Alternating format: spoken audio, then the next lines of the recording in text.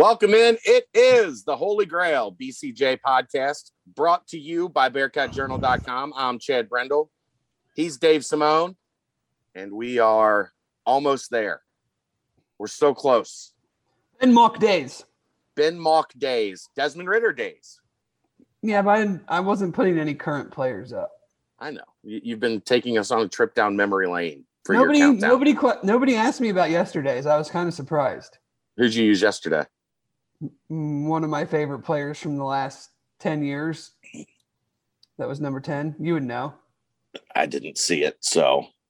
AT. Okay. Yeah. It's unfortunate. There weren't a lot of 10 options. Yeah, not a lot of great 10s. At least that I could think of and look up, but got some good ones coming up. All right.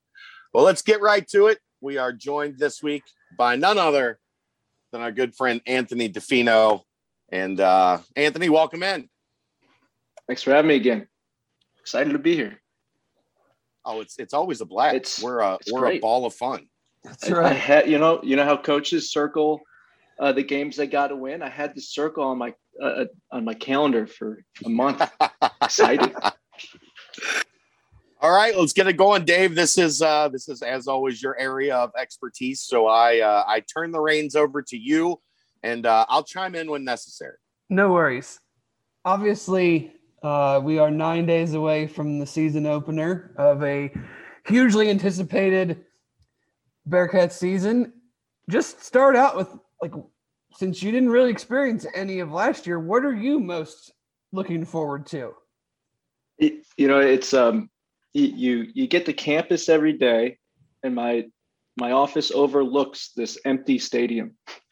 I'm most looking forward to just having people in the stadium and bringing it to life. It's just kind of there, but I have a feeling when you put 30,000 plus in there, it starts to get its heartbeat and its breathing. And now that I see students back on campus walking around, it's awesome. I'm excited for it to actually see it full and, see people eating hot dogs, drinking beers, and watching football. Awesome. I know I'm excited for all those things as well. You mentioned getting fans back in the stadium. Where, and we get this a lot on the board, and I figured I would just wait to ask you, where do things stand as far as season ticket numbers? I know that there was a release saying that they, I don't know if I say this right, sold out of student tickets, but there's still a few more left. How are things going? How can you update our fans on all that? Well, I think our goal, I won't say it's accomplished yet, but we still have 9 days. But our goal was to be very aggressive in our approach. We had our new sales team come in, led by Bria McLaurin. We had 4 account executives that reported to her and did a great job. They were making 80, 90 phone calls a day. The student number was awesome because the highest that I saw in our records in terms of student season tickets sold was about 4,300. I just got a note that overall student number, we're about 5,700 now. Wow. So not only did we fill up the actual student section, we took some sections and made it what I don't want to call it overflow. I want to call it an additional few hundred tickets that we could sell to our students. It's an awesome problem to have when you have such high demand from a student population. And, it's just great to be able to make that room for students who, if you're an incoming first year or a second year, you didn't have that experience. Your juniors and seniors have been to a game there. So being able to accommodate as many students as possible, that's great for us because that's the student experience. It's where they're supporting student athletes. They're having fun watching their peers participate. So I'm glad we were able to find some room for them. I think we're running out of room, so it's going to be hard to find more room, but to be almost at that number of students that are going to be able to come and watch our games, we're excited. And that really propelled our total number of season tickets out. So without comps, we're over 21,000 seasons out. And the highest we've ever been, we've never hit 19,000 before. Combined, never. You're saying? combined. So when you add the students and the new season tickets and the renewals, we've never hit 19,000, yet alone 21,000 plus. So I think you're going to see a lot of people in Nippert having fun, enjoying Bearcats football. Well, that's awesome to hear. I know I will be one of them. Speaking more into enjoying Bearcats football, what are some things that game day experience wise, Nippert Stadium wise, that will be either updated, enhanced, new, that fans should look for when they get back into the stadium next Saturday? So I've never been to a game. So right. Let's start there. For me, we've listened as hard as we could over the last 6-7 months. I think last time I was on this podcast, it's like, if you have ideas, reach out. If you have anything, and I think there were some great ideas that came about. Some we are going to try to implement ASAP. We did our surveying. We're going to try to implement this year. Some are a little bit more mid-range, some are long-term, but just simple things that I think we could control. Music volume.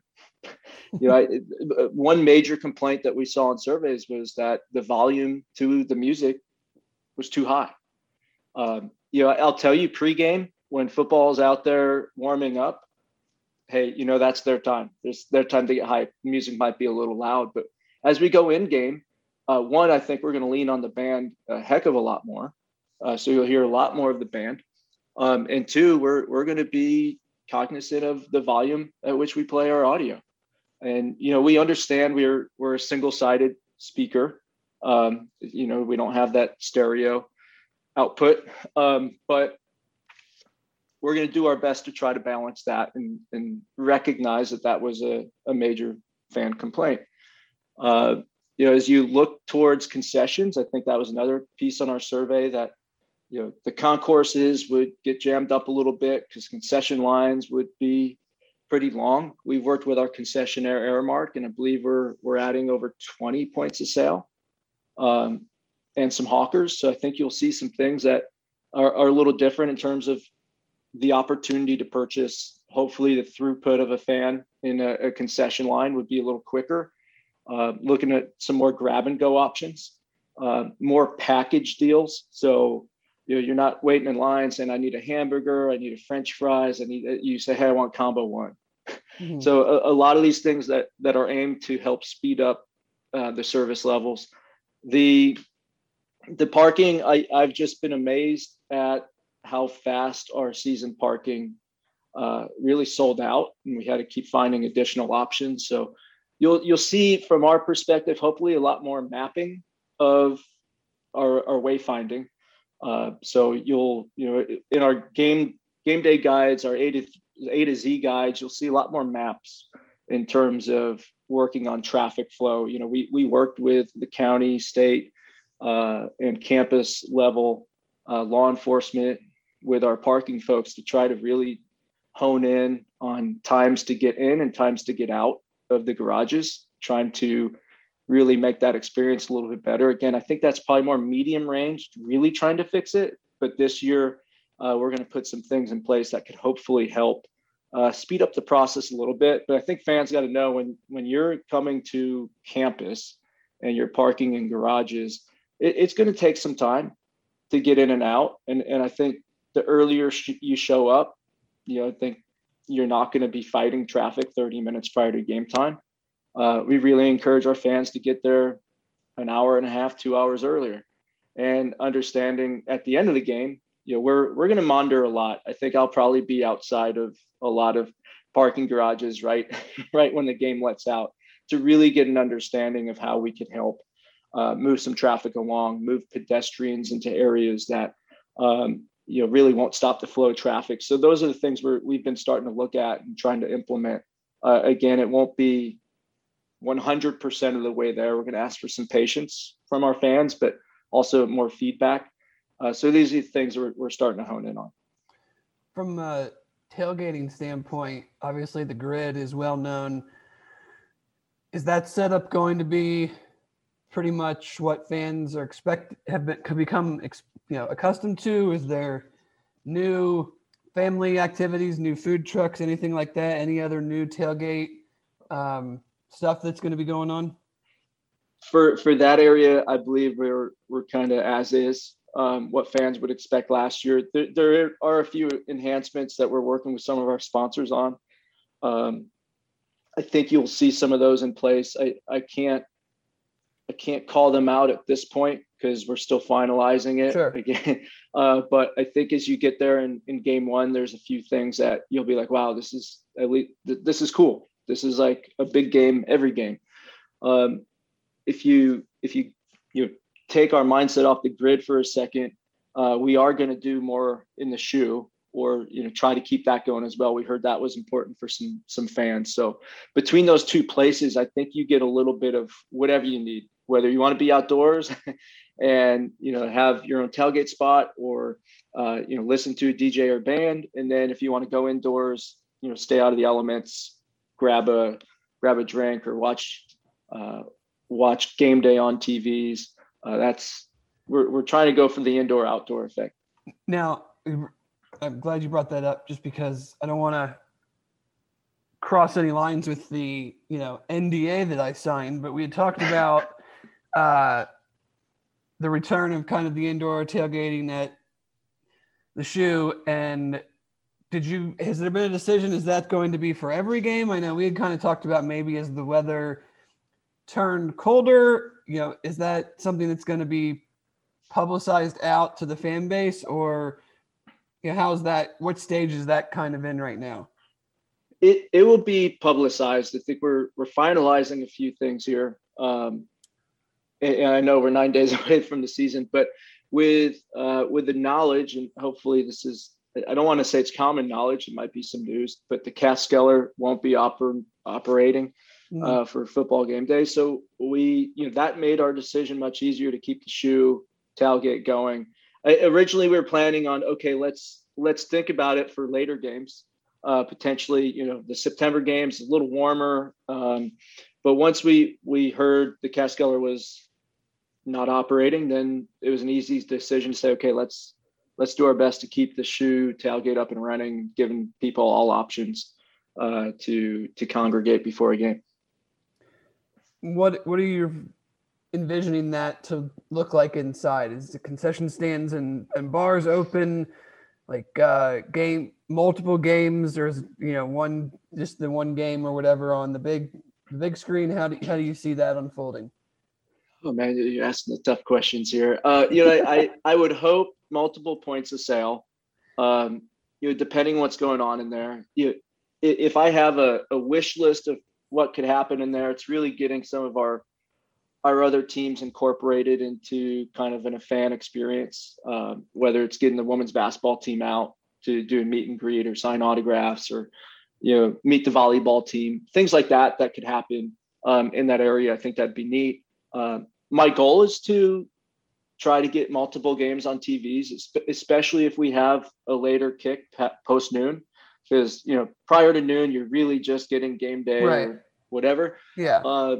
Afternoon, if we have a 3:00 kick, you're hoping 5 or 6 games could be on some unders throughout. But I really think that comes back to the technology and just making sure. I don't want to overcommit here, but if I had a wish list, yes, we would have multiple games on our televisions. Take us a little bit behind the curtain as far as what goes into producing, now that the ESPN Plus component is out there, on the university side of producing the games, how you guys go about deciding times for the games, just kind of, since that's all kind of new and we don't really know exactly, I don't really know exactly how in depth it gets from the university standpoint. Like, what does all of that look like from your guys' side of things when they're going to be producing this game a week from Saturday? It really depends on the sport.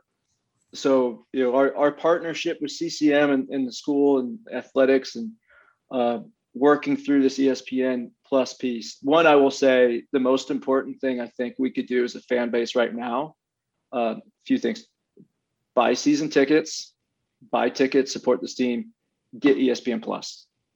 If we could show that Cincinnati has some of the highest viewership numbers across the ESPN Plus platform, I think that really is an advantage for Cincinnati overall. It shows the strength of our fan base. We have fans talking about how they're now going to leave their TVs on ESPN Plus when they go to the game, it's still showing up that they're watching it at home. It's a smart move.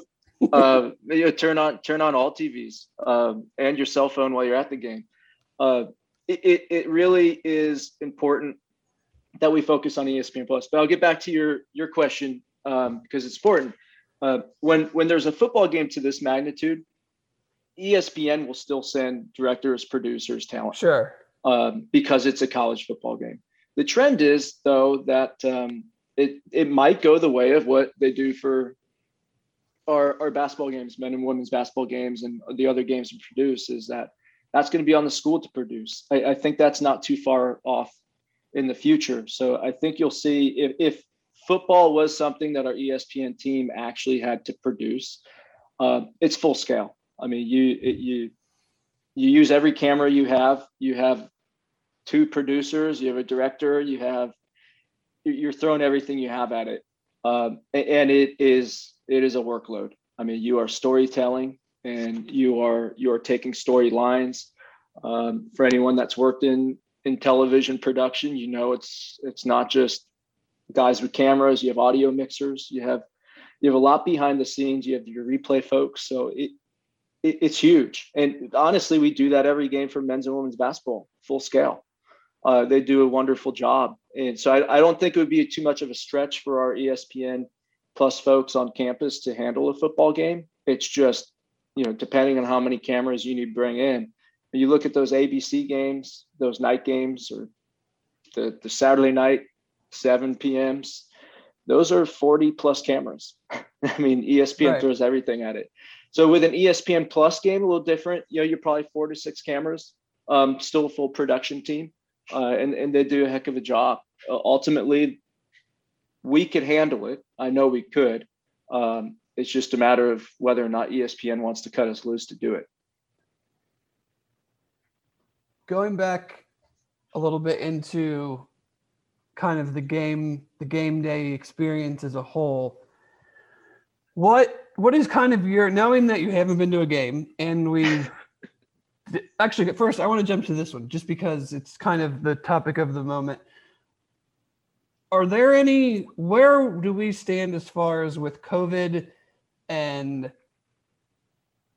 restrictions, not restrictions, things that fans need to be aware of going to the game? Is there still announcements to be made? Are we going as planned as of today? Like, how is that all shaping out right now? Yeah, this one, we're following campus guidelines at this point, which is if you're vaccinated, fully vaccinated, and you're outdoors, you're not required. I believe the CDC would encourage attendees to wear a mask, but if you're fully vaccinated, you're outdoors, don't have to wear the mask. If you're not vaccinated, you're required to wear the mask and face covering well on campus in any area. All individuals indoors must wear a mask. So club level spaces, when you get into the shoe, those areas, it is a requirement of campus to wear a mask. So if you're eating food, we just encourage our fans to not walk around and eat or drink, just stay standing still, find a high top table or get to your seat, especially if you're indoors. But that's where we are with a mask. That could change on a dime, but currently we're following campus policy, and that's what I've seen students on campus. I've seen our staff do this. Everyone's been great about it, wearing their masks, and especially indoors, supporting each other. But that's where it is right now. That's what every student on campus and staff members is abiding by. All right. Game day experience in your mind, not perfect world, because we know that that's not real possible, but like where would you like to see it go in a couple of years if Anthony DeFino got pretty much everything that he wanted implemented? Like what's the two or three main things that you're like, this is really important to me. I want to see us implement this. Man, it's so unfair because everything could be great in, you say 9 days, and I could be blown away by what's happening. I'm only going off of what fans have told me and what surveys have been telling me. I think there is some work to do. Not foolish to think like we are perfect. Game day experience number one: our team always wins. that's always put them in the best position to win. And when you're sitting there, you can create an experience where maybe you get the other team to have a false start, on defense, jump off sides. I think anytime you could get the fans and encourage the fans to have that type of atmosphere, you're really controlling a game. So, if we're playing music that the fans love and the band's really getting after it, and it's just a lively atmosphere and the students are engaged, which from everything that I hear they are, then that should be an easy one. I think perfect world, certainly I want to understand, gate entry times, concession times, restroom times, all those things that, I see that could impact the fans' experience. But at the same time, one of the questions that you'll see on post-game surveys, we'll do a post-game survey every game. And the first question I always asked at my previous stops is, did you have fun? So really, it's a yes or no. And our goal is to have that be yes 100% of the time. If it's falling below 100% of the time, we want to understand why. So if we could, if it's 97%, I want to understand why that 3% didn't have fun. So there's other things that would, in a perfect world, we understand you could have fun and still have some complaints, or you think we could get better, and we want to hone in on those. So I think for me, it's just knowing if we can make the fan experience great over the next few years by listening and investing in what makes sense for our fans, and we're just stewards for that. We just get to have fun and put it into place. But I like the band rocking. I really don't like the loud, absolutely, blast your ears off music. I think that's what the band's for. I just like a collegial setting, people cheering on their football team. So I think if we could get there and again influence the game as a fan base, then I think we're in great shape. Going kind of back to the ESPN Plus, we know that this is the streaming and everything is becoming a bigger and bigger part. I've heard a lot from fans just kind of trying to get an idea of how is it gauged? How is it recorded by ESPN? How do we know that, of the non-autonomous 5 teams, like more people watched UC games on ESPN Plus than any other school? What can we do other than, is there anything you need to do other than have ESPN Plus and watch UC games to make sure that they know that every person is being accounted for? It's kind of just something that's like, oh, I have ESPN Plus or I don't. It's kind of just out in the ether, but I don't know if there's a lot of information of like what's tangible, what we can do to be seen and heard from it. ESPN Plus, watch ESPN Plus when we're playing, and they know the rest. Don't worry about it. Just watch. Just watch. And like some fans said to you, they'll just keep it on. Keep the game on when they go to the game. They're looking at probably how long you're watching. I know I would if you could track that data on the back end, but ultimately they're looking at viewers. So if Cincinnati's playing a home game and we're playing Houston and we have a ton of viewers, higher than normal, okay, Houston kind of helped that number. They're fans who are watching on ESPN Plus. But then Cincinnati has a home game and we're playing SMU and we're still high. Well, we know, okay, that game, historically is not a Houston and Cincinnati basketball game, right? At that level. So the more we watch home and away, they know, because the trend is, oh, I wonder what's spiking all these people watching this one event. Oh, Cincinnati's playing. So they have those numbers. They have the viewership numbers of when we're playing. And if the trend is Cincinnati's always the highest and people are watching for the longest amount of time, then they're looking at that saying, okay, there's a lot of value to Cincinnati fans on ESPN Plus. The university should get a kickback for how their fans do. Should be incentivized on top of the media contract. But Chad, do you have anything? Hi, Chad. Hi. You've been quiet over there. Well, this is Dave's area of expertise, so I like not you to throw that around real loosely. Well, I mean, you have to be an expert at something, and this is what. How about this? This is what Dave is most passionate about. All right. And here's where I feel guilty in this like this line of conversation. I get a press pass. Like I feel bad like chiming in on ticketed things because I haven't been ticketed, and I've been doing this for 16 years. You're supposed to be unbiased, right? No cheering from the press box. Supposed to be. I don't have to. Well, when you watch from the field, you don't have to worry about that.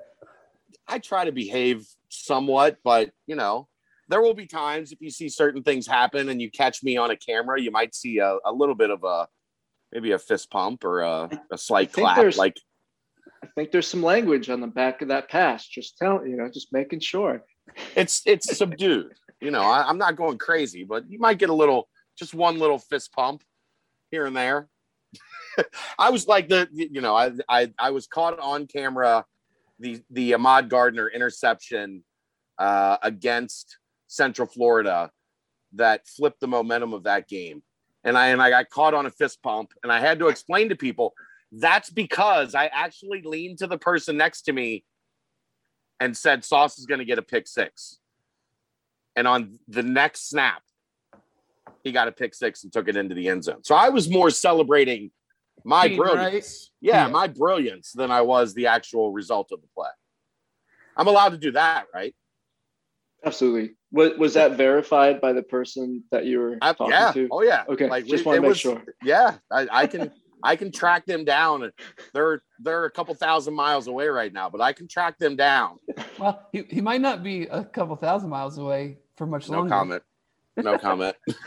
I did want to ask this. How much can you guys on the 8th floor feel the energy from the football program right now? Like, how much do you ride that wave? I know you have to monetarily because the fans are excited, but just from a business perspective, it's got to be a hell of a boost to know like we're selling an awesome product right now. It's real. I mean, when you look at the things that we're doing around the program, what Eichel and Kelsey are doing with Let It Fly, and just how engaged everyone in the building is, like they know, okay, fall is here, soccer, volleyball, football. Like, I think it's just, coach says this, high tides raise all ships. I think you see the energy across all of our student athletes. There's, one, it's awesome to see everyone back on campus and interacting and engaging and have an experience they really didn't have last year. Still, trying to get into the swing of things, but there's a certain energy. I can't put my finger on it. It's just neat to be around.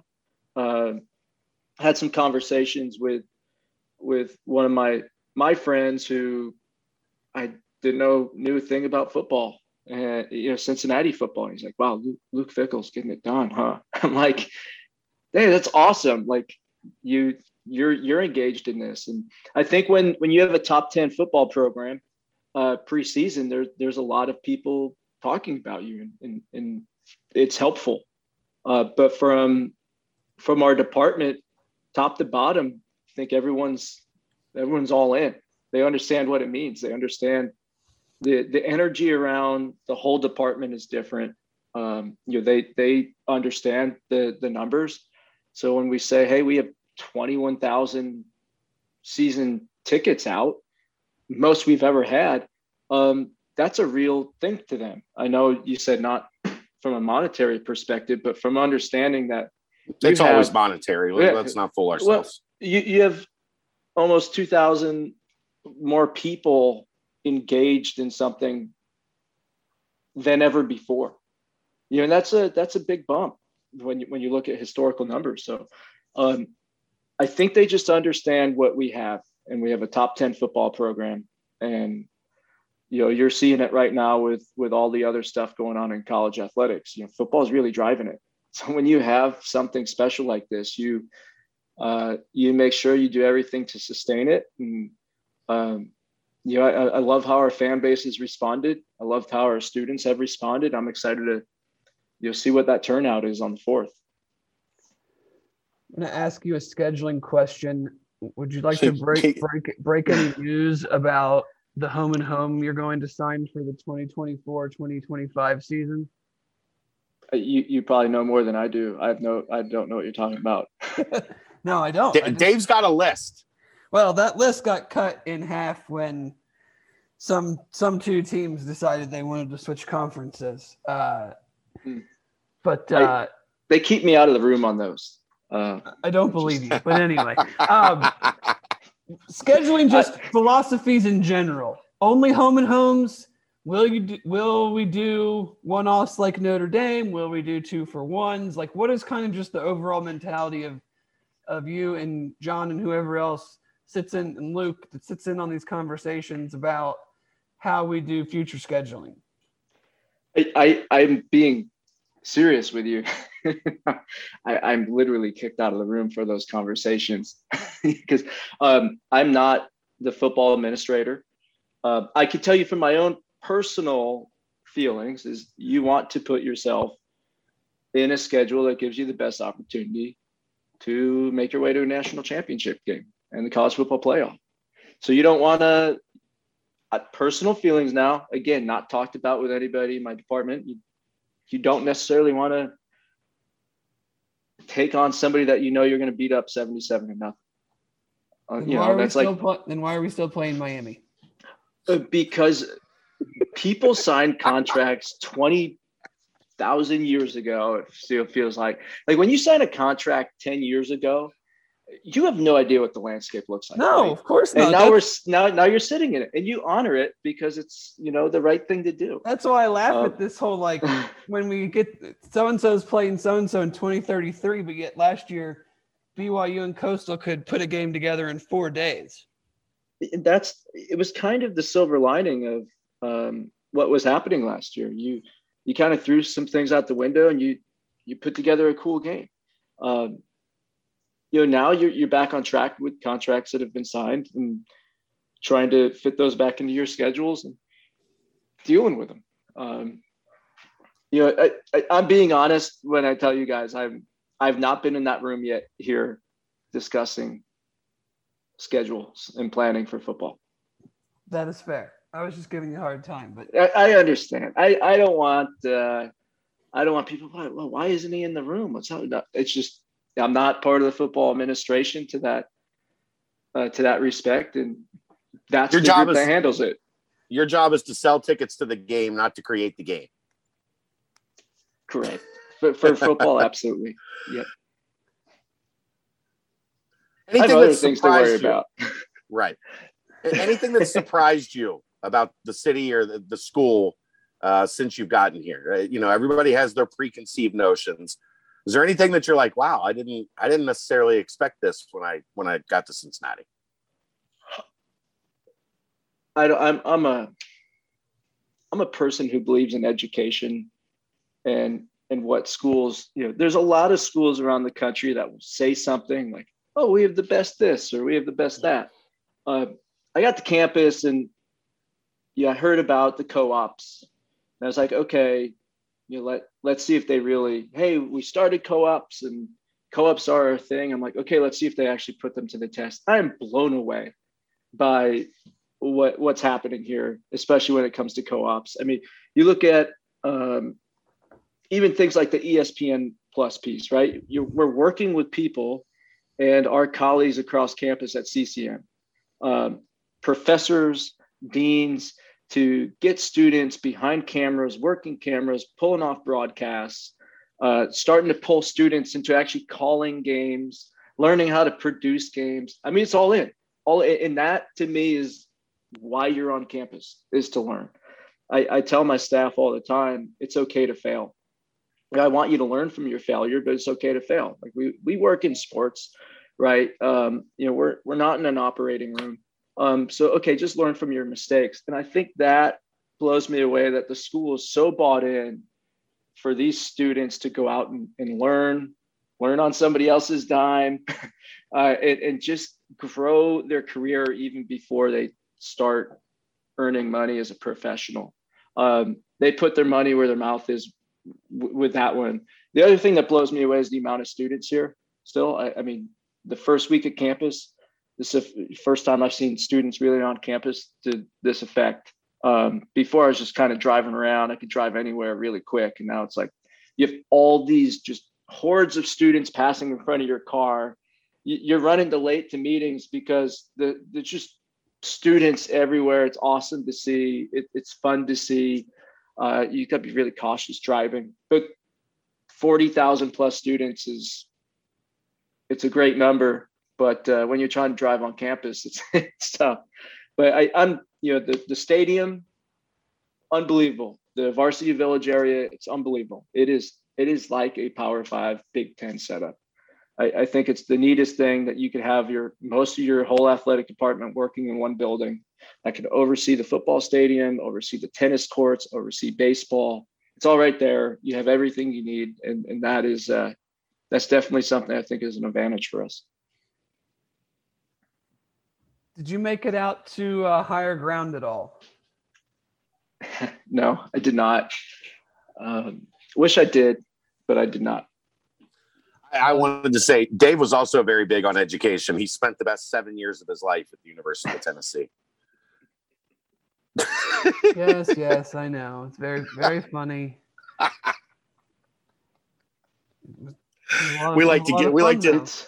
He was on the Van Wilder plan. Hey, you know what? He's smart. He kept getting the experience. Extra football season, but they kept getting worse and worse. So I should have gotten out of there. What part of the Big Ten, Pac-12, ACC alliance press conference made you laugh the most yesterday? I didn't watch it. I think for an administrator, we keep our eye on it, and you kind of read the recaps, and it's just interesting. We just saw something else come through the wire that the Pac-12 says, no, we're not expanding. It's just like, it is what it is at this point. We have to control what we could control. And I think that alliance coming from the ACC, for me, it's, it's interesting. I would never see the ACC schools team up with a Pac-12. Like, can you see Pittsburgh going out to play USC? Like, and work it. Like, I just don't. It's going to be really interesting how they actually shape it out. Because have you heard any details on what it actually means? No, there was nothing. They literally said nothing. It's like Survivor. They said, right? Yeah, we're scheduling alliance, but we're going to wait until all our other scheduling obligations are done with. So let's call it what it is. It is a voting alliance. It is exactly like Survivor. It's Survivor. Well, it's three groups that are mad that the SEC took two schools and had to make it look like they were doing something to all their fans. Well, that's what they came up with. But so going off of that, and I know I love the part of, like, have you signed anything? No, we looked into each other's eyes. Yeah, have you scheduled anything? Well, no, we're going to do that later. Well, what is this really about? Well, it's really about the student athletes. Like, I have always had a problem with people that think they're the smartest person in the room. And that's okay. There are a lot of people that are the smartest person in the room, but you can't just assume because you're the smartest person in the room, everybody else is stupid. Nobody listened to that and went, oh, this is really good. This makes a lot of sense. No, it was just, we're teaming up so that the SEC doesn't have all the power, and we have to let them know that we know that they know that we know. Whatever. It'll be fun to watch it play out. I hope once some more details come about of what's actually going to happen, then I think people start pivoting a little bit more. Like I said, we're just going to control what we could control. Have all our fans buy every season ticket they can, and ESPN Plus. Get ESPN Plus, and follow us on social. Well, speaking of social, why don't you have a Twitter account? Cincinnati? I think they have a lot of them. No, you personally. I do. I personally have one.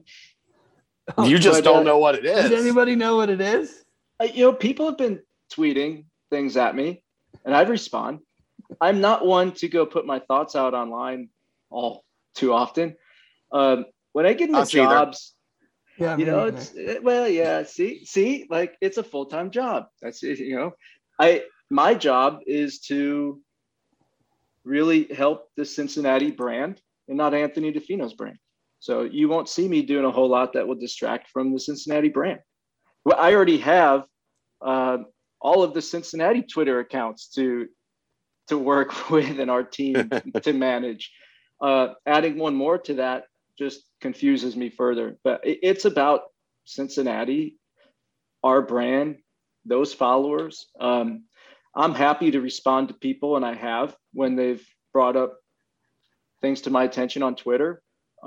Try to give them the facts if they want to engage me that way. But I prefer our fans to interact with the Bearcats Twitter accounts and Instagrams, because that helps the school more than it helps you following me. Unless you really care about my career, you want to see what I'm doing when I'm 80 years old, and you can look back at all my old tweets when I was an angry 23-year-old. I don't know.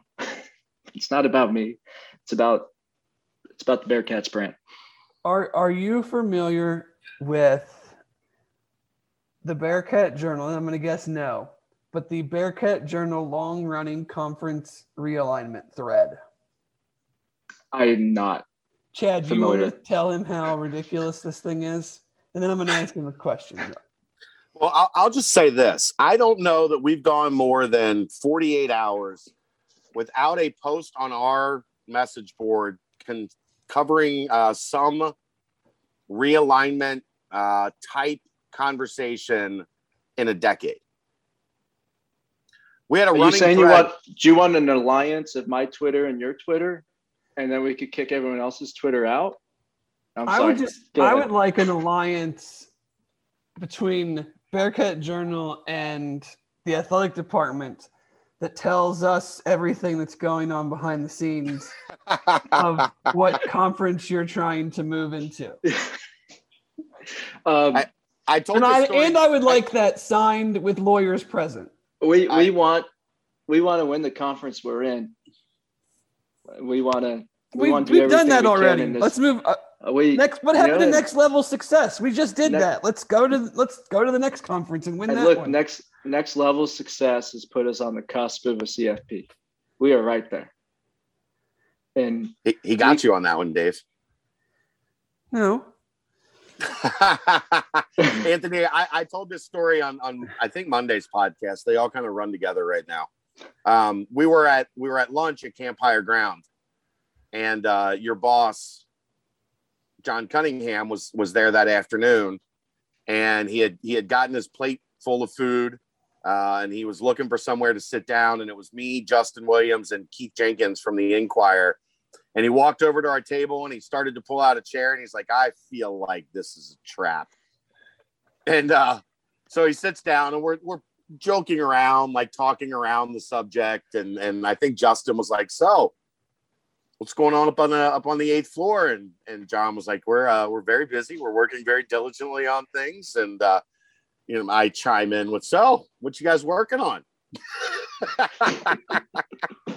He just laughed and looked at us and was like, "You guys know you're not getting anything out of me." And it's like, well, we still have to try. That is kind of it's what we're paid for. We know you're not going to answer, but we got to try. Yeah, John's a great boss, number one. So brownie points for saying that for me. Look, we go back to, we're going to focus on what we can right now. The complete distraction would be to make it about conferences, et cetera, when you have a top 10 football team in front of you, and we have to support that 100%. So I think there's people that are focused on, what's going on in the outside world. And there's a lot of people focused on how do we keep football and volleyball and soccer, how do we keep them healthy, number one, so they're playing. We're playing football and it's fun. And, if we keep doing our job, it doesn't matter what conference you're in, if you're winning the way we're winning. And, we just got to put them in that position to continue to win. Final question before we let you go. You've been awesome with your time. The last time you were here, it was pretty easy. Do you regret coming on this time because Dave has been badgering you? No, I actually thought this was easier because I actually have more concrete answers of what's going to happen. Maybe there's a few that are still lingering. I get that. But it's nice to know there's been some progress made. I know when we talked, we're like, hey, yeah, we're going to bring in a sales team and we might do this. And, here's this other thing. We're excited. We broke some records on the sales side. We now know, okay, buy your season tickets, get ESPN Plus, follow us on social, and donate. You can always donate. Donating is always a good thing. Philanthropic dollars, huge to continue to sustain success here. Those are the four things we absolutely need our fans doing at this point. To engage us, stay engaged, support this football team. But I don't regret it. I will always be where you need me to be for any podcast you need me for, because there's a lot of good things going on. So I feel like I gave you a little bit more now, unless I don't want Dave getting upset like I didn't answer all his questions. Oh no, but we're good. I do have one. No, he's one, good. Totally off topic. All right, good. Hey, this is good. You've been here now for what, 8 months? Is that about right? Yeah, about 8. Favorite food spots? Oh boy. I want to be we have no sponsors in that regard other than the Holy Grail, so you can call out whoever you want. And Mios. So I want to be the first former athlete, now turned administrator in college, to get an NIL deal. And I want it to be from Dewey's Pizza. Dewey's is good. Probably make that happen. They're located here. I mean, that's doable. We have great sponsors, like from an athletic standpoint, they support us. But you asked, and I think right now, if you're ever going to say, hey, where do you want to go to lunch? We're going to take you to lunch, Anthony. And it's going to be Dewey's Pizza right now. It's great. They haven't, although with this Italian meats issue, Dave, as you know, the salmonella case got me really scared, but they have some of the best like prosciutto and fig pizza ever. But now you got to heat it up to 165 degrees and all that. I'm really nervous, but Dewey's Pizza, it's awesome. How much stuff have you? Go ahead. I did stop by the little sandwich spot you told me to, Chad, over in Florence. La Tortaloca? Yeah, it was great. It was great. Have you done? I got another one for you. Have you done Island Fridays yet? No. What was that one? It is I need to know this. It is a Jamaican place. Okay. It is on Short Vine, and it is owned by a former UC linebacker. So that gives you all the reason to go check it out. They were, it's about 10 years ago now, they were featured on Diners, Drive-Ins, and Dives with Guy Fieri. And I'm going to give you a tip. There's a secret to the menu. Get the rice and peas, which in Jamaica is just Jamaican for red beans and rice, okay? But you have to ask them to put the gravy on it. Because what they do is they take a ladle of the broth from the oxtail stew and they dump it over the rice and beans. And it's amazing. We have to make that short walk, the short line. It's very, very good stuff. His name's Leo Morgan. He was the number one JUCO prospect in the country, and committed to UC and was here and played linebacker. And the name comes from, on Friday nights, he's from Jamaica, and he would cook for his teammates. He would cook them all Jamaican food. So they labeled Fridays Island Fridays because Leo was cooking them food. And then when he graduated and got done with his playing career, he opened up Island Fridays up on Short Vine, and it is a Cincinnati treasure. Well, I appreciate that one. I think we're going to have to go check that one out because you haven't led me wrong yet. I will try. Every time you come on, I'll try to give you one place that I don't think you've heard of that is well worth it. Well, if you can count on Chad and I for anything, it's not Food. leading you wrong when it comes to food. Yeah, we're pretty good. So when I first moved here and moved into my home down here in Kentucky, there's a strip that leads to my house. And I was like, I'm going to try to hit every restaurant on the strip. But unfortunately, it was Wendy's, Arby's, White Castle. It wasn't like what you're telling me. You probably live Island pretty Fridays. close to me. Right. I'm guessing you live close to me. Probably we won't disclose where that is because I don't want autographs for me and you getting, the traffic is congested enough as it is. It is. That's the surprise. Okay. It is the congestion in the Burlington, Florence area. Blew me away. Had no idea. That place is too crowded for me. I'm not out. I'm in Independence. Okay. So it's you're still congested. Still congested, but not nearly as bad as Florence and Burlington. It's nuts out there. Now, I love the area if it weren't for the congestion. Great area. Awesome area. I've got some spots out there. There's a Boomtown Biscuits just opened out there. I think you just lost all of your listeners, by the way. No. They love this stuff. All right. As long as we're okay. Because we're part-time sports and part-time food. So they anticipate this stuff. The problem is I've probably told him about Island Fridays, and I've talked about La Torta Loca, what, Dave, 300 times on this podcast? Close. There's a great breakfast spot near my house. The great iced coffee, great breakfast sandwiches called McDonald's. That's also only breakfast, though. Yeah, only breakfast for McDonald's. Their fries are pretty good. Yeah, they're good, but they're no like vanilla iced coffee. No, I'll give you that's that. Like heaven in a cup. All right, well, we've got another hour and 15 minutes to go on this podcast. No, we don't have that long. Well, I'd love to stick around, but wait, the baby's crying. I gotta go. Okay, do your thing. No, I'm Thanks, kidding. Anthony. That was a joke, but thank you very much. Thank you for having me. Again, the mantra is buy season tickets. Help me out here. ESPN Plus? ESPN Plus. Donate your discretionary income. and have fun, right? So I appreciate this. This is always a pleasure and excited to see everyone on the 4th. Again, after the 4th, please hit me with Are you going to be making rounds during tailgating? You come check us out? I will do my best to get wherever anyone wants me. So I will be up on the top of Campus Green. All right. Then I will do my best to get up there because I have to see everything.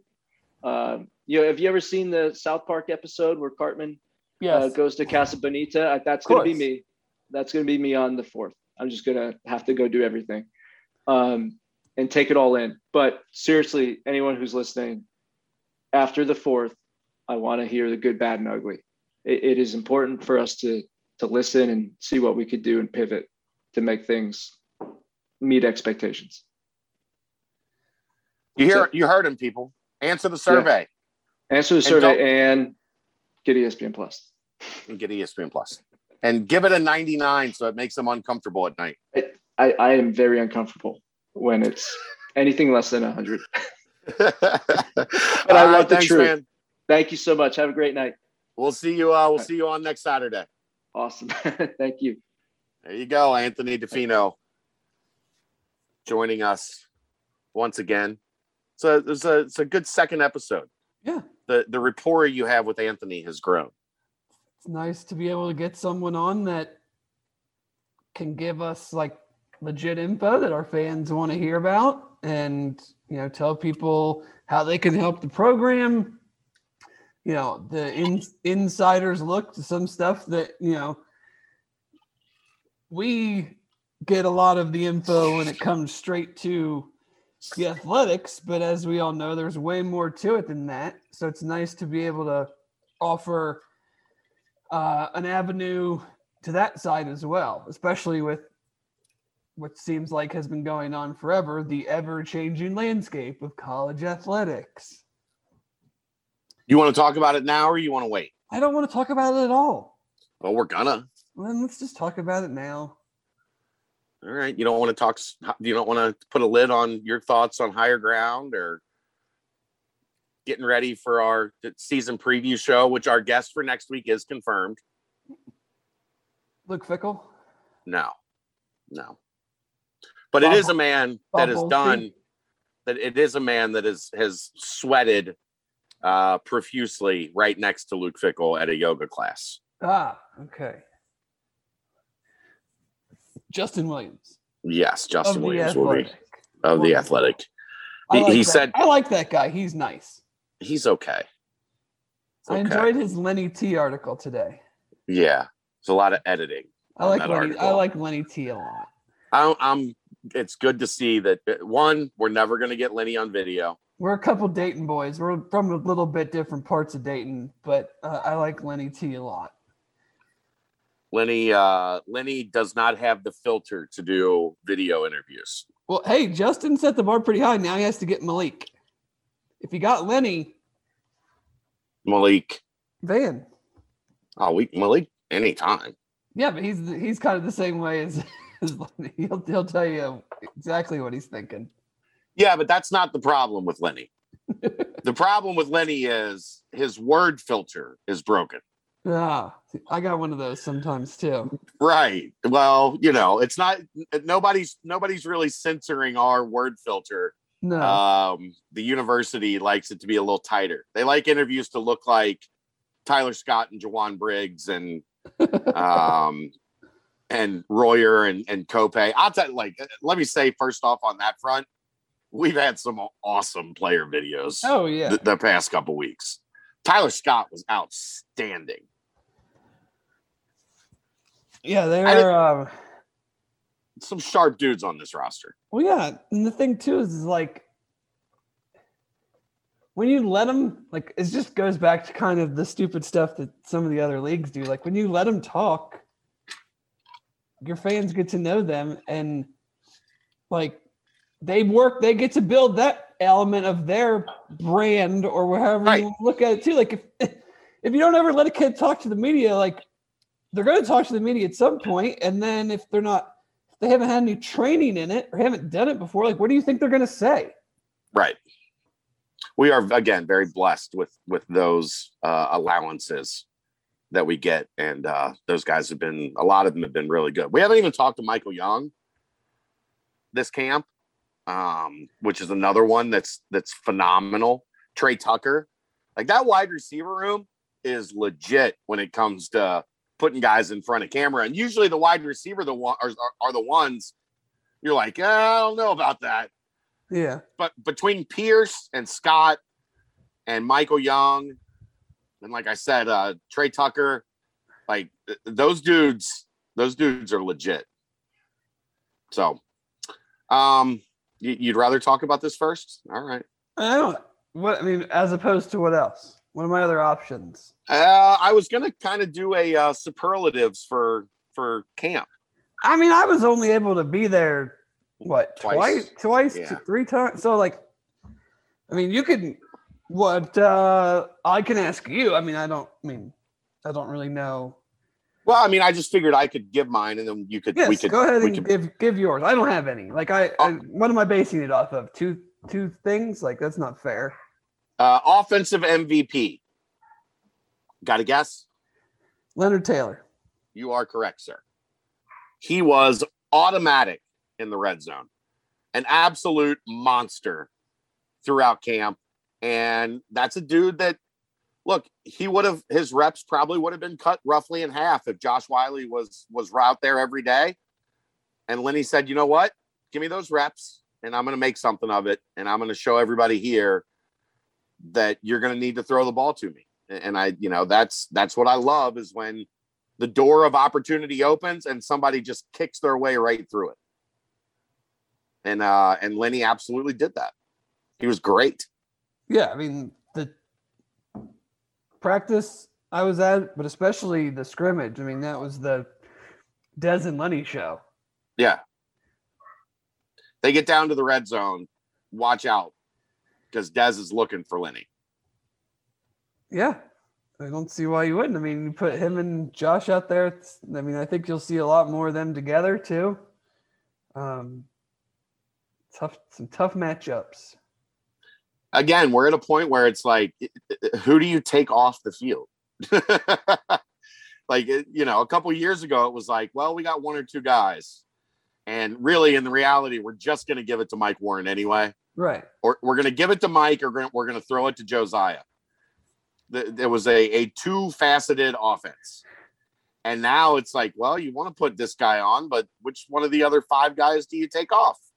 Which is a good problem to have. Defensive MVP is maybe the easiest thing we'll ever decide. Is it allowed to touch the quarterback or not? Addition. Like, nobody's allowed to touch the quarterback. Myjai. Easily. What? Okay, but if you take him out of it, who would you have? That's a tough call. Because I think it was clearly like he was like, I don't think we're breaking any news here. Like pretty much head and shoulders, like it was obvious. Yeah. Next, who would you have? That's tough. That's really tough. Well, I only ask the hard-hitting questions, Chad. Because everybody was steady. Like, everybody was consistent. There weren't many breakdowns that really you noticed. Right. The only thing, like we talked about earlier in camp, like I thought Sammy Anderson and Todd Bumpus had a rough start to camp, but I thought they both picked it up towards the back end of camp. Tyler Scott talked about it yesterday in that interview that, Bumpus was coming to him going, why am I not having the success I had in the spring? And then the last 4 or 5 days of camp and then into this past week on campus, he's gotten it back on track.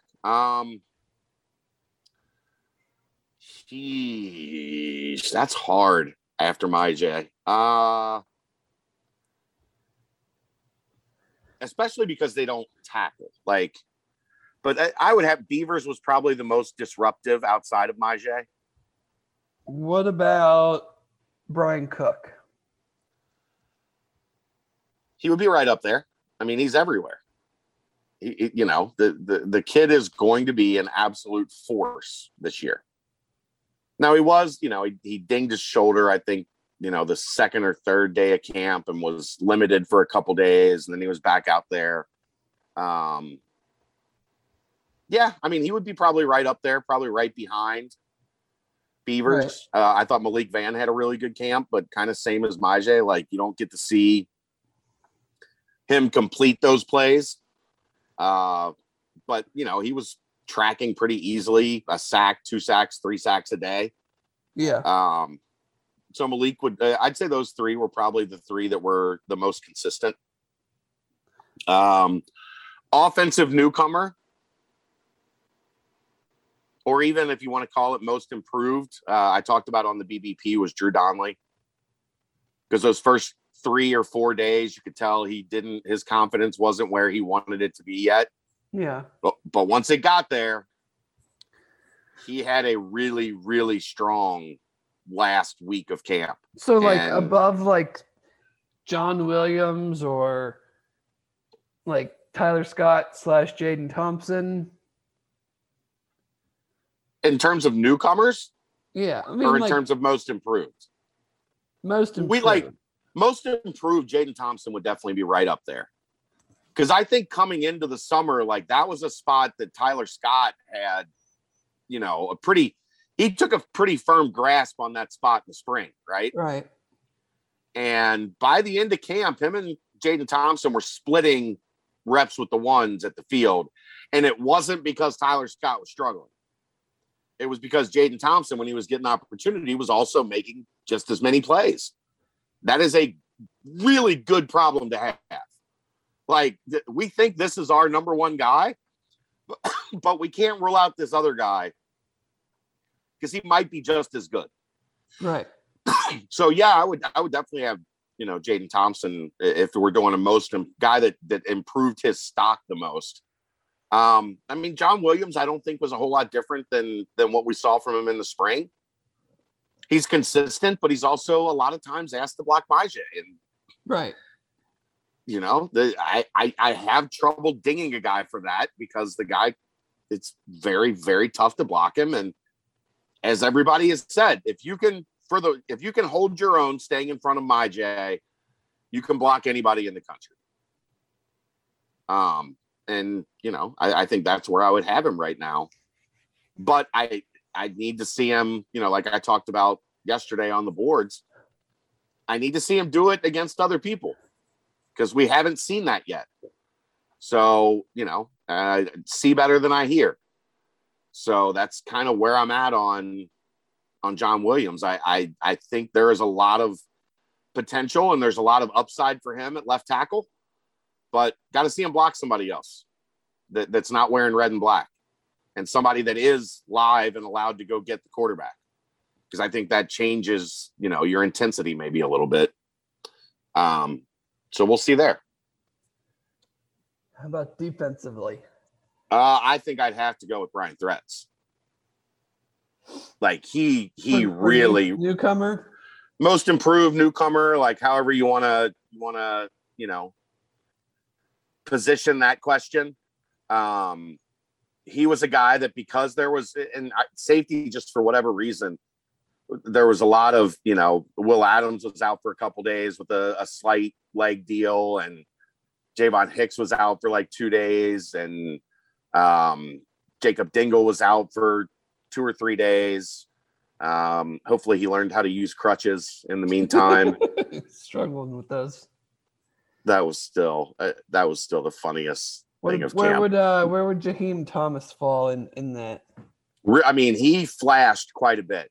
Now, I think with Jaheim, you want to still see a little bit more consistency, but like his ability to make plays in the flats and ability to just explode on the football at times was like, wow, like this dude is close. He's not there yet, probably, but the more and more reps he takes, the closer and closer he gets to just being an absolute monster at linebacker down the road. So he would definitely be up there on the list. But for Threats, the other reason I think that's so important is because you're probably going to lose Cook and Hicks after this year. Right. Now they might, you know, they've got the COVID year. They might decide to come back if they want to. But safety is going to be a wide open position going into next season, most likely.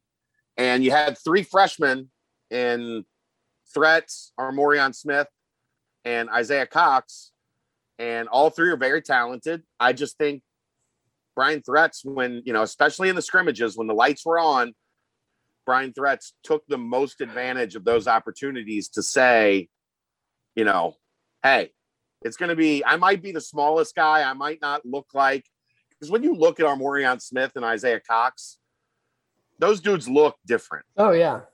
You know, they're 6'2", 6'3", 210 pounds, whatever you know, they look like NFL, you know, in development, future long-term NFL type safeties. You know, Threats is 5'10", and doesn't necessarily maybe on paper or pass the look test like the other ones, but he was the one making plays. I thought he took the most advantage of his opportunities in camp to improve, his stock. So I would go with him there. Any guys surprise you? Anybody you didn't expect? Because that's been the hardest part about this camp, right? Is everything is so known. Yeah, I can't really say anybody surprised me because, like I said, a lot of it is known. And if it's a younger guy, I didn't have like a baseline to what to expect. So, I can't really say, oh, that guy looked way better than I thought. I don't really know what was I basing that off of. So, the only thing that I would say that would just surprised me, and we've talked about this before, but just like the overall size of the freshman class. Yeah, we knew they were like a bigger guy, but like even when you saw him in person, you were just like, what is going on? Like, I know we've mentioned it before, but like Rob Jackson should not be here. No, and like, Jamal Williams kind of looks like that. DBs, he's a little lighter. Some of those DBs and should not be here. Like, but yet they are. Right. So I'm not, but so I think if anything surprised me, it was just like when you see someone in person and they kind of live up to what you had thought, and it's still kind of like, whoa, like, from that regard, that's what I would say. But other than that, it's tough to say like, anyone else really surprised me. Corleone, maybe. I mean, his ability to get off the ball. I kind of knew what he was, so I mean, like, yeah, his short area quickness. I guess I'll say like, I don't want to shortchange him, but like Evan Prater surprised me, like in the sense of he took a huge jump from what I saw in the spring, and that's what we were hoping for. But like, he did not look at all like the same player in any way, shape, or form. Who? Evan, yeah. From the spring. Like, yeah. So I was kind of not surprised, like I'm surprised, but like surprised in the sense of like, wow, he really doesn't look like that guy at all from April. No, like the accuracy and the ability to hang in the pocket, because I thought that was the biggest thing for me in the spring, as he was looking to get out of there immediately, right? Right. One read, if it's not there, run. Yeah. And his ability to hang in the pocket, deliver passes on target. Was he perfect? No. But he's a redshirt freshman. If he was perfect, like, we'd be having a different conversation. But his progress in being a passer was outstanding. And then, we've had a couple guys say it on video, like his ability to make plays in space with his feet looks a lot better than it did last year. He's more athletic than Des. Oh, I don't know if anyone would ever necessarily like make an argument. He is. I know somebody that would. His name's Desmond Ridder. Well, you know what I mean. He is like from a Twitch standpoint. Yeah. There's like, you notice it like when you run up the middle in some practices, and obviously you can't get hit, but like he is making moves that you like cuts and jump stops and stuff like that are almost more reserved for like, and this has probably helped him from a basketball standpoint. Yeah. Where you just feel guys because that they can't, like basketball, you're running and cutting and that like they can't really touch you, hit you, or it's a foul. So he's feeling that and knowing like when to move off of those things, while he's playing football. Is there anybody you thought like drastically improved their odds of seeing the field this year? Jaden Thompson for sure. Yeah, I would agree with that. Jaheim Thomas, Deshaun Pace. I think Pace was pretty much even with Van Fossen coming in. Yeah, but I think it's like he showed that like that's justifiable. Okay.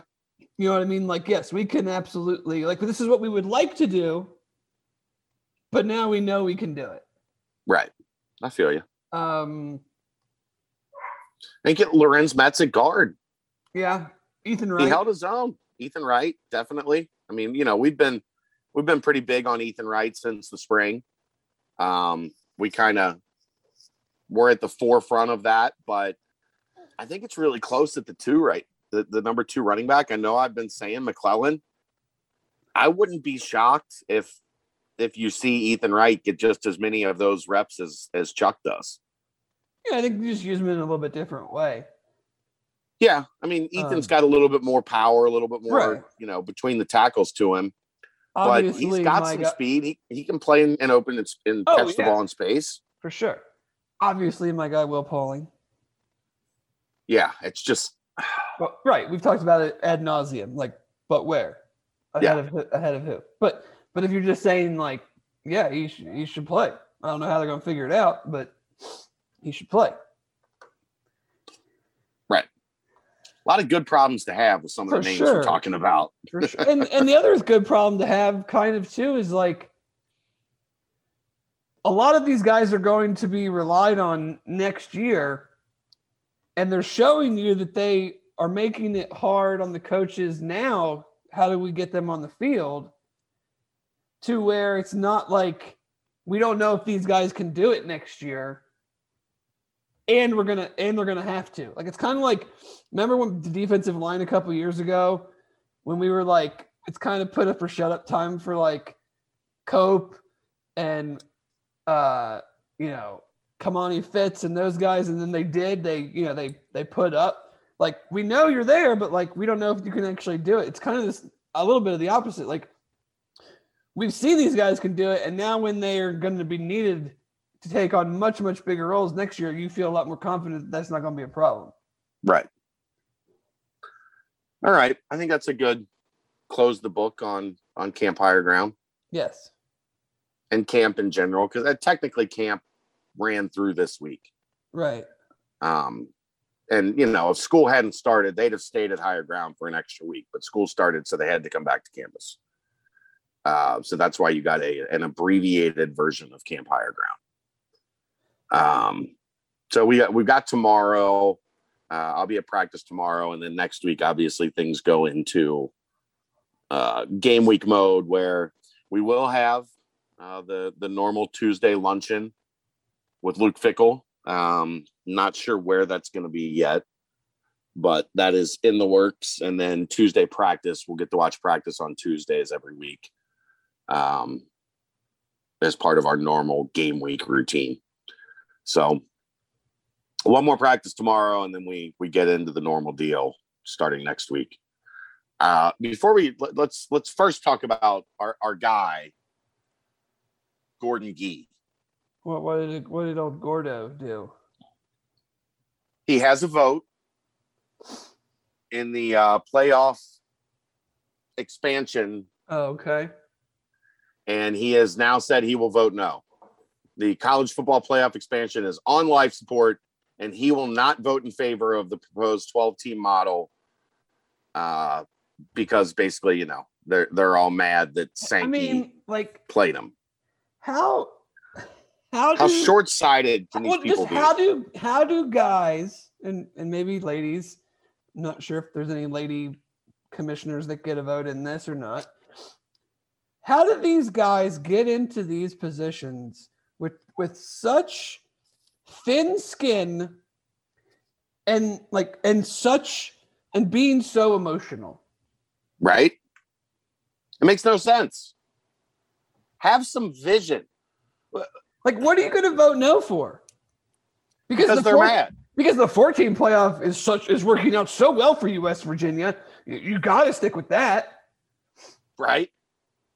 This is the plan. No matter what, this is the plan we got to go with. I mean, are you voting no to expand it in 2023? Because I can get behind that. Like, you have a deal with Fox as the Big 12. You'd like Fox to be involved in the television part of it. Or are you voting no about the 12-team playoff because you want more campus games and less bowl games, or more bowl games and less campus games? Like, what are you voting no for? Just in general, like, nope, I'm pounding the table. I am, crossing my arms, folding my legs. It is a no vote under all circumstances. Like, what are you doing, man? Here was this comment. It's one of those ideas that I think was very good when there was stability.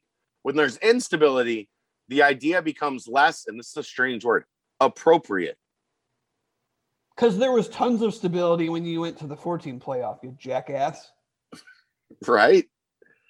Like, I think with this changing environment, we want to keep it very narrow and keep it so there's a lot of opportunity to reconfigure what we're doing in athletics. I'm a big believer in expanding the college football playoff. Oh no, that's from somebody else. That's Kevin Warren. But I'm also Kevin Warren said I'm a big believer in expanding the college football playoff, but I'm also a big believer in being methodical and doing our homework. The new Pac-12 commissioner, we're 100% in favor of expansion, but there are issues at the margins. The margins. Yeah, the margins. You're mad that the SEC and ESPN are together, and you don't want them to ESPN to get this deal again at a discounted rate. And I don't disagree with that. Like, the margins are that you want other networks involved, and there should be other networks involved. There's the college football as a sport should be produced and given out to fans by more than just ESPN.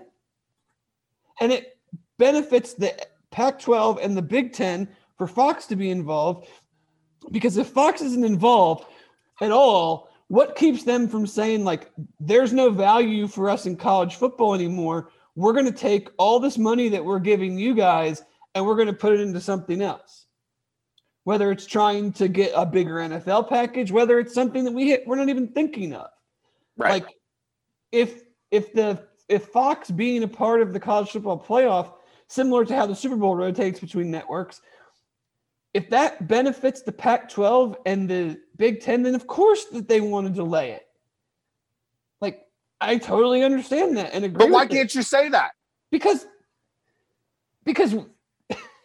I don't know. Because they're, because they can't. You can't talk about money. Because they also have their hands in the pie at ESPN. Well, sure.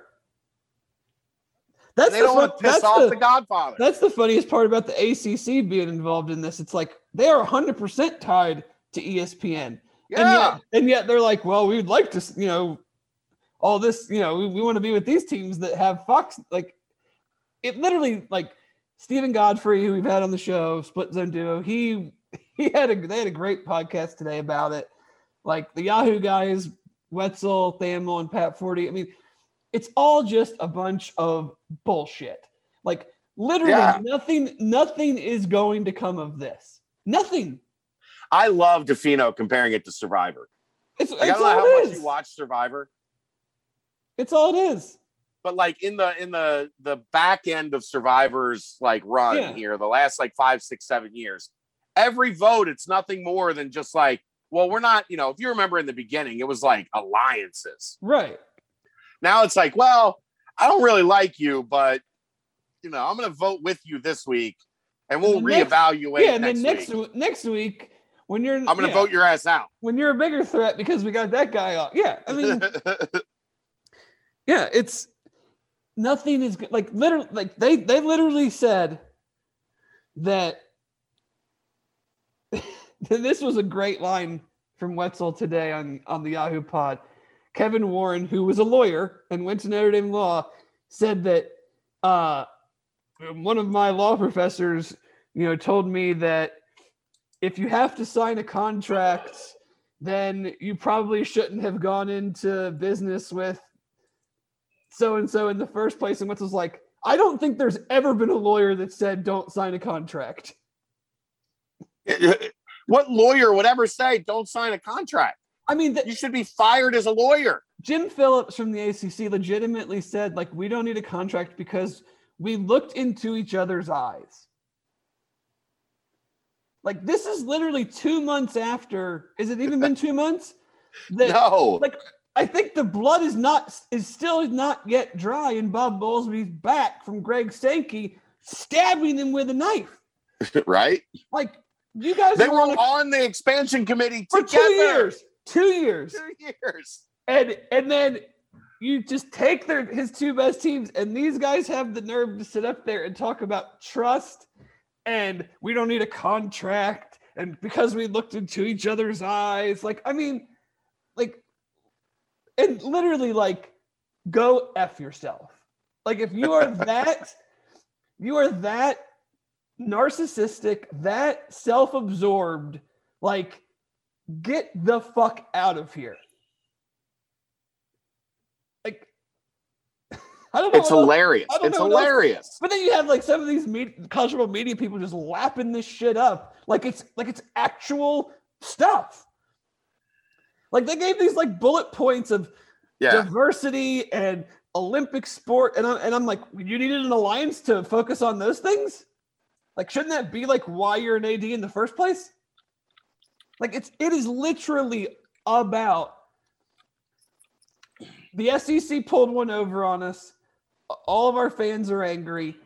Here's the thing. We need to make it look like we know what the hell is going on. Here's the thing.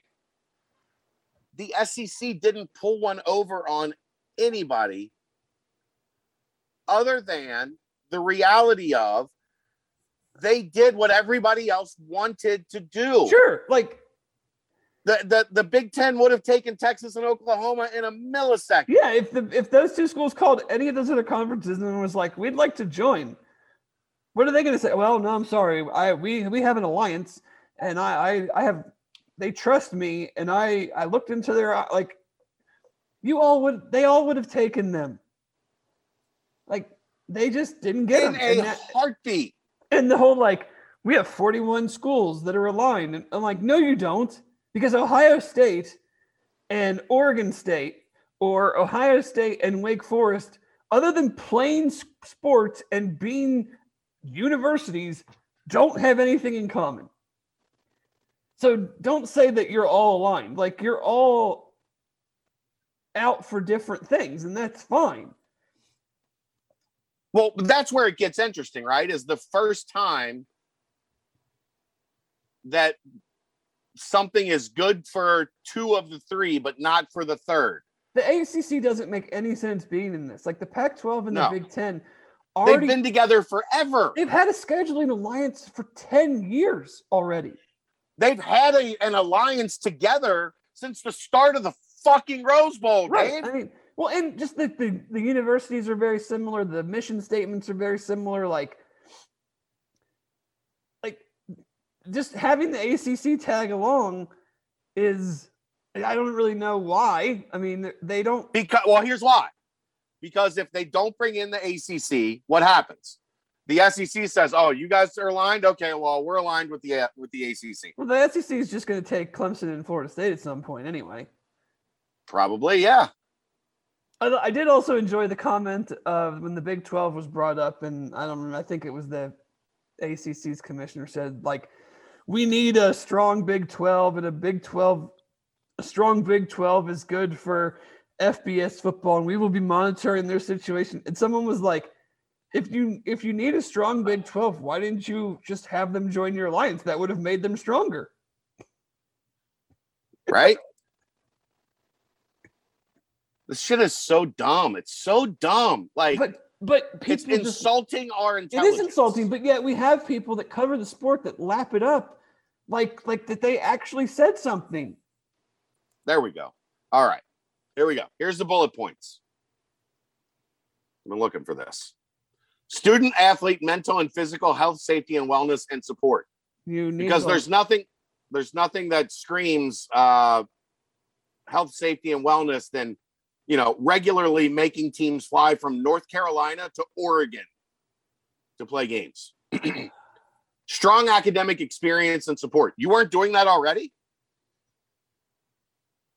You had to align to do that? Diversity, equity, and inclusion. We needed those other teams in order to do that at the highest level. Social justice, gender equality. What are we talking about? Yeah, that's what I'm saying. It doesn't even make any sense. Now we get to the reality. Yeah, future structure of the NCAA. They buried the actual things that matter. Right. Federal legislative efforts, postseason championships, and future formats. Which all it is, like you said, it's a voting block, but they can't say it's a voting block because that would be antitrust. Right. But we're not stupid. It's a voting block. 41 to 16 right now is where they're at. The Pac-12 guy even said, he's like, it's not a voting block, but I'm pretty sure we're going to be aligned on most voting issues. It's a voting block. It's a voting block. But either way, dumb son of a bitch. Let's shift this to actual UC stuff. So the Pac-12 is not expanding. Oh, surprise! If everyone could see my face right now, I'm floored. I cannot believe it. Are you kidding? That can't be real. So we've seen some stuff start to come out from the Big 12. They don't have a choice now. They have to stay together. They could have paid me. Stay together. They could have literally paid me like $500, and I would have told them that a month ago. And they wouldn't have had to deal with all this nonsense. Oliver Luck is now a consultant. So they're wasting money on him. I can tell them the exact same shit that he's going to tell them. And they don't have a choice but to expand. Yet it sounds like they're still fighting expansion. Because they can still, like, there is more to this than just, like, we lost 2 really good football programs. Like, yes, that is the headline of this all. And when you get down into it a little bit, like, they can still keep their autonomous 5 status, which gives them more money than like the AAC is getting. If they added teams and just continued down the path that they're on, sure, you're not as good as you were, but you're a hell of a lot better than you could be. So do you want to still, like, do you want to be the 5th? You're still going to be the 4th or 5th, quote unquote, best conference. You're going to make less money than you're used to making. But you're still going to be part of these bullshit bowl tie-ins. You're still going to be part of the voting block of the Autonomous 5 that makes legislation for the rest of college football. You're still going to get the higher cut of the playoff money than the American, the MAC, the Sun Belt, all of those leagues. So, like, get on with it, fellas. Like I said, how many podcasts ago? You're all going to walk back in and go, yeah, I didn't get it's like Bachelor. I didn't get a rose either. I guess we're stuck with each other. Yeah, no shit. I could have told you that 2 months ago. Yeah. And that was your whole original point when you talked about the AAC rating the Big 12. Right. But I just don't. But that point was from the AAC standpoint of, like, yeah. I'm not saying that if I was the Big 12 teams, that's what I would want to do. I was saying, like, if I was the AAC, that's what I would try to do. Right, because nobody wants them, and now it is abundantly clear because if they do not want to be together. Because if one of those schools, if someone would have wanted one of those schools, then who knows what would happen. So that's why I was like, if I'm the AAC, I'm going after those schools right now, going, you can't trust those guys. You can't trust that guy. If they end up going somewhere, you're screwed. If you guys just come here, you'll be fine. You'll be a little worse off than what you're used to be, but you're not going to be school this, and this, because we're not taking all of you. Right.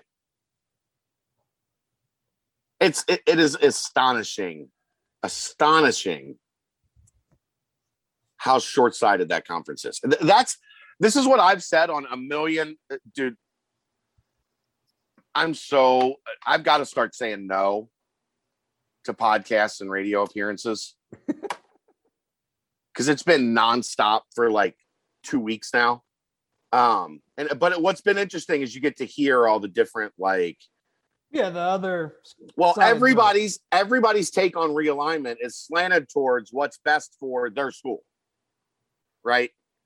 Yeah. So I've been doing a podcast with some guys that cover ECU since like 2018. Whenever you see an ECU play, whenever there's a season preview, whatever, I hop on with those guys, and they're really good. But every take was, what do we have to do to make sure ECU doesn't get screwed? And it's like, well, that's not how this works. Like, we've been there. I've played this game before, and I'm leery about joining any iteration of this remaining Big 12. Right. Because it feels like the Big East. Like, they don't trust each other. They don't necessarily like each other. They're together because they have to be. It's not the same because you don't have the basketball, football dynamic. And the only difference now is because of this, they now know that they don't have the value without Oklahoma and Texas that they thought they did. And none of them are in markets where that will ever change. Right. Like, maybe TCU? I don't think. It's too small of a school. But I'm saying they're in a market where but I mean, they're at least in a relevant market. If That's all I'm saying. wanted these teams by now, they'd have taken them. Correct. I'm not denying that. I'm just saying, but that also furthers my point. There's maybe one that is in a market that matters. Maybe one. Maybe. The rest, Stillwater, Ames. No, Lubbock. Come on. Nobody gives a shit about you people. Well, at least from a conference realignment standpoint. Yes, I'm sure there are several nice people in all of this. I spent the night except Jamie Pollard. He can go jump in a river. I spent the night in Manhattan, Kansas once. I'll be interested to see what he does next year when Matt Campbell's coaching Michigan. That guy is a piece of work. Like, imagine believing that Iowa State matters because they've had one good run under a coach from Ohio. Yeah. But anyway, one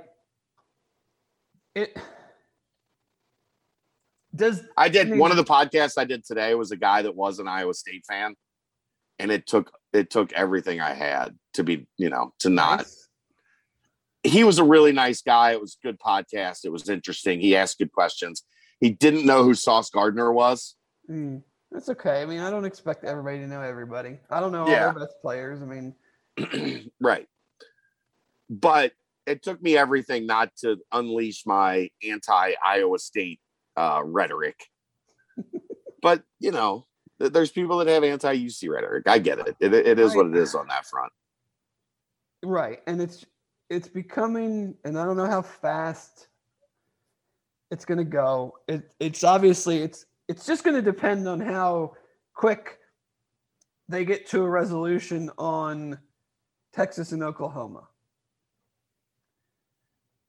Yeah. Like, I can't see them adding anybody until they know when they're leaving. Which is dumb. Right. Like, it's dumb. They're leaving. They're leaving. At latest in 4 years. So why don't you just go ahead and say, like, we're going to add these schools and let those schools give their fair warning so that they don't have to pay over like UConn did. Right. And then you go like, just say UC, UCF, BYU, Houston. I'm just throwing out 4 teams. Like, they're going to join us in the start of X year, regardless of what Texas and Oklahoma do. And you tell them, look, if there are any exit fees you're not getting collected, you're not getting them. Those you're are not getting it. That's right. Those and I wouldn't expect them. Right. Like, I wouldn't either.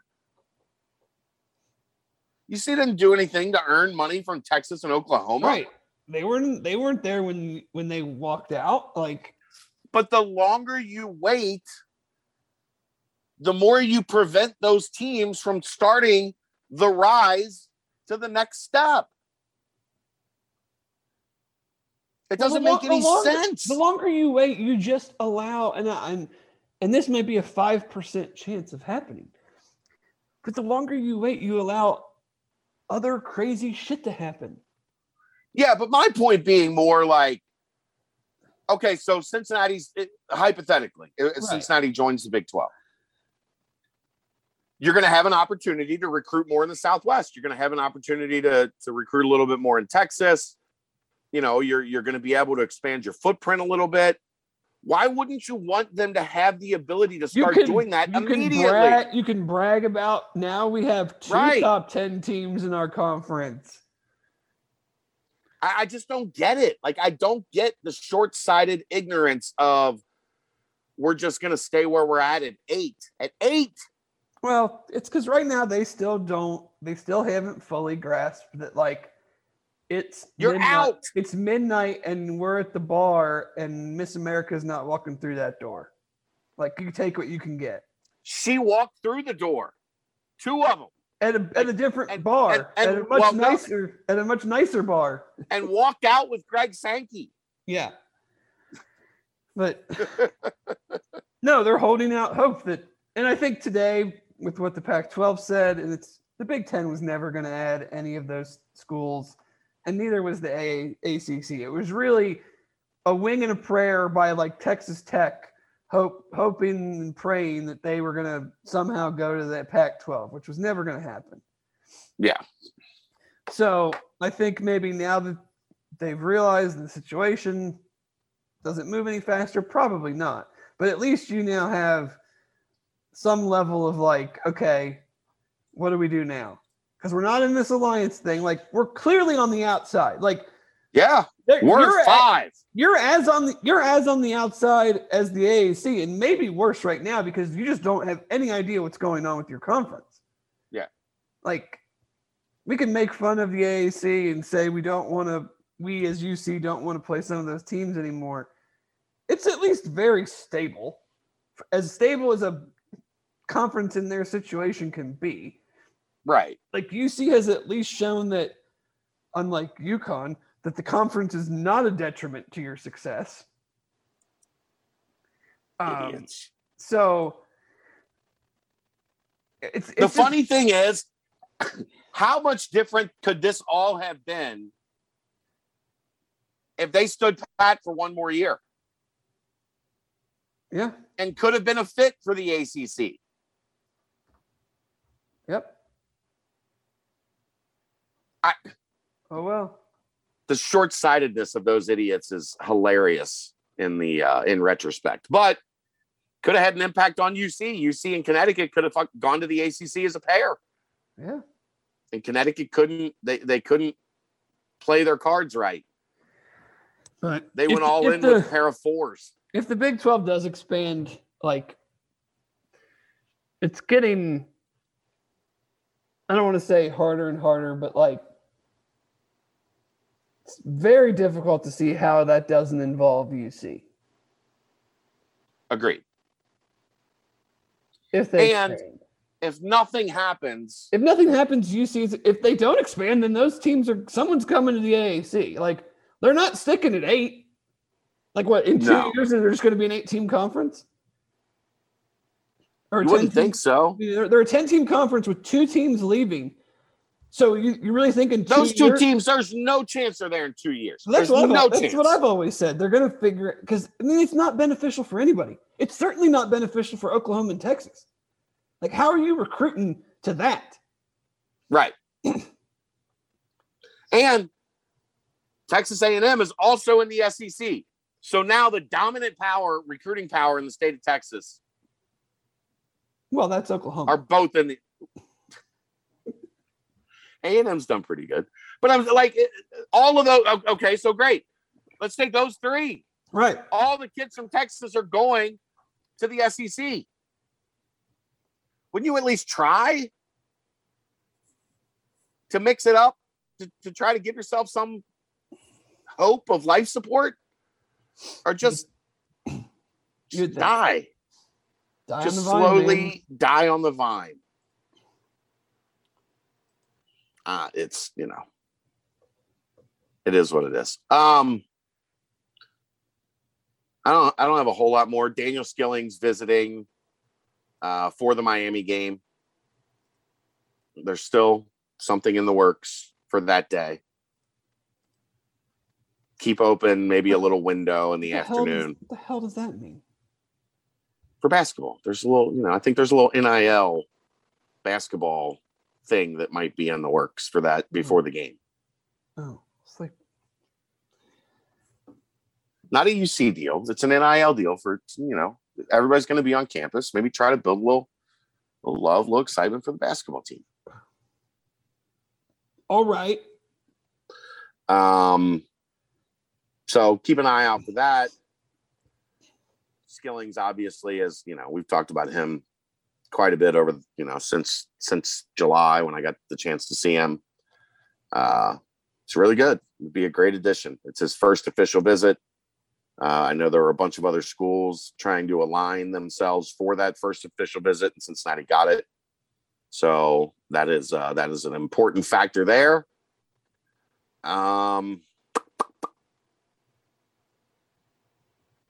Keith Williams to Western Kentucky. Best of luck to Keith. 4 good years as a Bearcat. Yes. Wish him well. Secure the bag. Old Rick Stansberry. It looks like the out-of-conference slate is done. Evansville, Georgia, Alabama A&M, Presbyterian, the MTE, multiple team event, Xavier, Texas Southern, Bryant, Tennessee Tech, Florida A&M, at Miami of Ohio, and Monmouth. That's your out-of-conference basketball schedule. Great. Yeah. Net rankings news? from last year. Has that been released? That has not been released, but through media reports, a lot of these opponents have released their schedule. Right. So that's you piece them together. We've pieced everything together. The only one I don't think is announced yet is Monmouth, which I put that one on the board a couple weeks ago or a week or two ago. I don't know. I couldn't tell you any. Does that little short guy still play for them when they made the NCAA tournament, or is that too long ago? I have no idea. I have no idea. King Rice still the coach? They were 193 in the net last year. So 1, 2, 3, 4, 5, 6, 7. Potentially 7 games in the net that are inside the top 200. And then 6 that are outside, which we expected to be a schedule that had some cupcakes.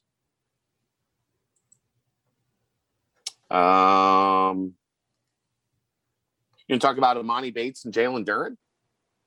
It would be so Memphis if they screwed this up. Oh, yeah.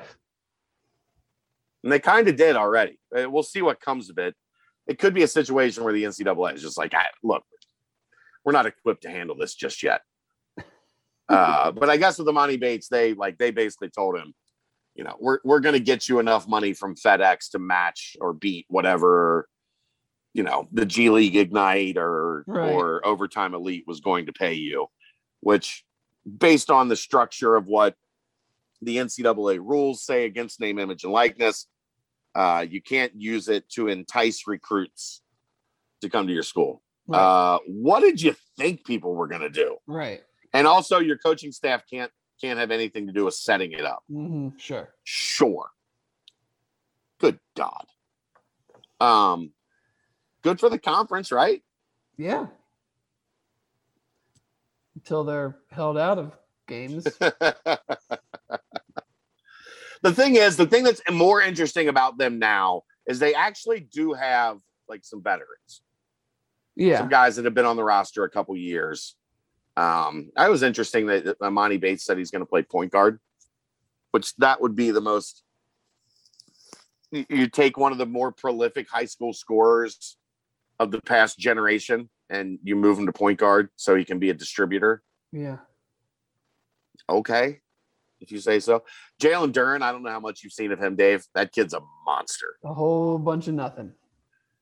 He's kind of like the next like Bam Adebayo when Bam was coming out. Big, like he looks like when you look at him, you're like, how are you not 27 years old? Yeah. You're not supposed to have muscles on muscles at 18. Right. He kind of looks like that. Josh Reed has Cincinnati in his top 5. Jalen Martin has Cincinnati in his top 7. So those are two, solid forward wing type options. Working on confirming official visit dates for them. I'm just trying to stall. We're like 8 minutes away, Dave. Yeah, I know. So you don't care? Anytime you want to wrap this up, I'm good. I mean, we're almost there. You don't want to just get it over with? No, I'm going to keep this going as long as possible. We didn't watch I didn't get to watch Let It Fly tonight. Yet. I'm going to watch it when we get done. I didn't get to watch it beforehand. Did you? Okay. Yes. Is it good? Yeah, it was good. Some like fickle home stuff, some on-campus stuff. Did they do the Jawan Briggs interview finally? Yeah, did some Jawan Briggs stuff, some Alec Pierce, Ryan Royer engineer stuff. So yeah. No John Williams. They just left him out of they left him out. He was out. He was out. Well, did any of us make a cameo? Did you see any of us in the? They have carefully edited us out of everything. I was watching, but not able to like look in the background. Yeah, wasn't like laser focused. I mean, wouldn't the funny thing here to get to 159 and leave everybody hanging? No. Yeah, I mean, get as close as you want. I mean, I'm just gonna unplug my earphone. Like, that's not fair. That's sure not fair at all. No, it's not. I think it's very fair. Why?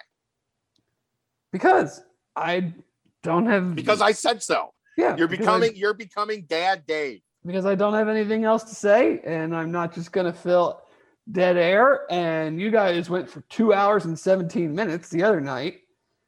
So we did. We're bringing 4 hours of content to Bearcat fans a week before the season starts. Yeah.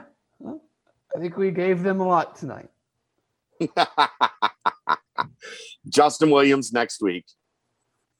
Hopefully we'll oh, by the way, can you do the pregame show at Mio's 2 hours before kickoff for Miami? I don't know. Maybe. I'll have to think about it. Why? Because I'm going to have to probably be at this NIL thing for basketball, I think. Probably not. I mean, it's the first game, man. I haven't been to a tailgate in how many months? See, the argument I tried to make against when people were like, you think Dave will do it? And I was like, no. I'm not walking all the way to Mio's and doing that. I got tailgating, way too much tailgating to do. Even for free drinks, free pizza? I got all that at my tailgate, man. You have to buy the drinks at your tailgate. No, I just had to take them out of my fridge. You bought them and put them in your fridge. Yeah, it's all right. No. All right, I'll quit stalling. We came close, everybody. Nice try. If we had another like 6 or 7 minute topic, I might have. Your best bet is next week. Yeah, the best bet is next week. Schedule. So me, Dave, and Justin. We'll see. Good luck. We'll see if we can. Still not going to happen. We'll see if we can get them to the finish line. And no, look, you got to promise next week, no unplugging at the end. If there's still things to legitimately talk about, then I will continue to talk. Right. I do not have any interest in just like rambling for the sake of getting to 2 hours. We got close. We got about 10 minutes short this week. We've been rambling for 6 minutes. Yeah. All right. That's it. Stay tuned for details on Mio's. I'm trying to work things out to make sure everything happens. And next week, Justin Williams will join us to preview the Bearcats 2021 season, game by game. He's Dave Simone. I'm Chad Brendel. Huge thanks to Anthony DeFino. What's his official title? I don't know. Something. Associate Athletic Director, ticket sales, game day experience. I don't know. Important shit. Associate Athletic Director, important shit. How's that? Yeah. All right. We'll see you next time. It's the Holy Grail BCJ podcast right here on BearcatJournal.com.